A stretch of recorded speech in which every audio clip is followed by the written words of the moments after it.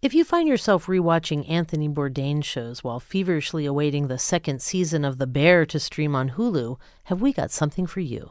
I'm Lisa Morgan, and today on The Weekly Reader, our book critic Marian Winnick reviews 2 new books steeped in back-of-the-house tales of drugs, general excess, and, of course, mind-blowing international travel and cuisine.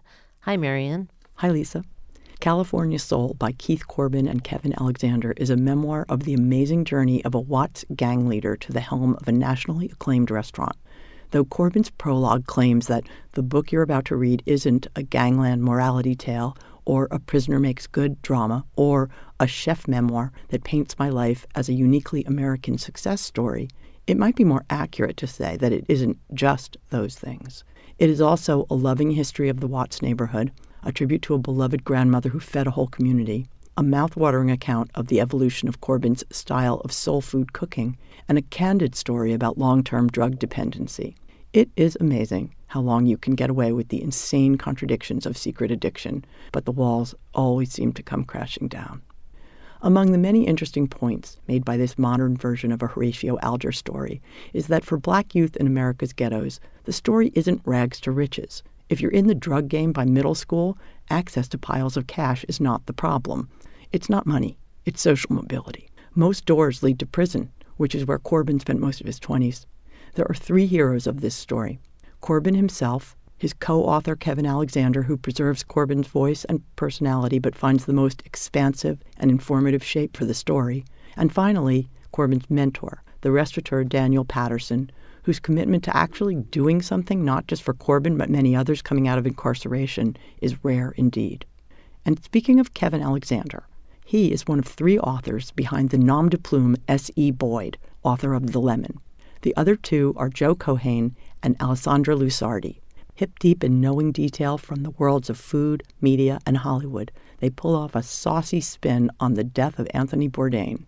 Only in this version his name is John Doe. He dies while filming in Ireland, and his asphyxiation is not the result of despair, but the accidental outcome of a certain sexual practice. If your Bourdain-loving hackles have just gone up in response to this ploy, know that the book manages to artfully defang that reaction, both because the whole thing is actually about that sort of reaction, but mostly because in every other way, John Doe is an embodiment of everything great about Bourdain. As in life, his body is discovered by his friend, a world-famous chef. Unfortunately, a loutish bellhop manages to get an embarrassing photo of the chef with his friend's corpse. Unfortunately, a desperate content provider at a trashy website makes up a fake anecdote about Doe that goes viral. Unfortunately, Doe's agent, who has devoted her whole life to his career, must now devote her life to controlling these problems.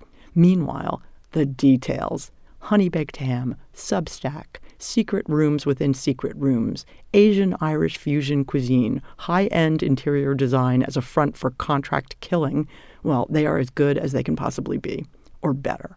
The Lemon is a hilarious, brilliant, cynical, and maybe even a little sad takedown of the moral vacuum that is celebrity culture. The books are California Soul by Keith Corbin and Kevin Alexander and The Lemon by S.E. Boyd. You can find more information about these titles and our podcast at wypr.org or wherever you get your podcasts.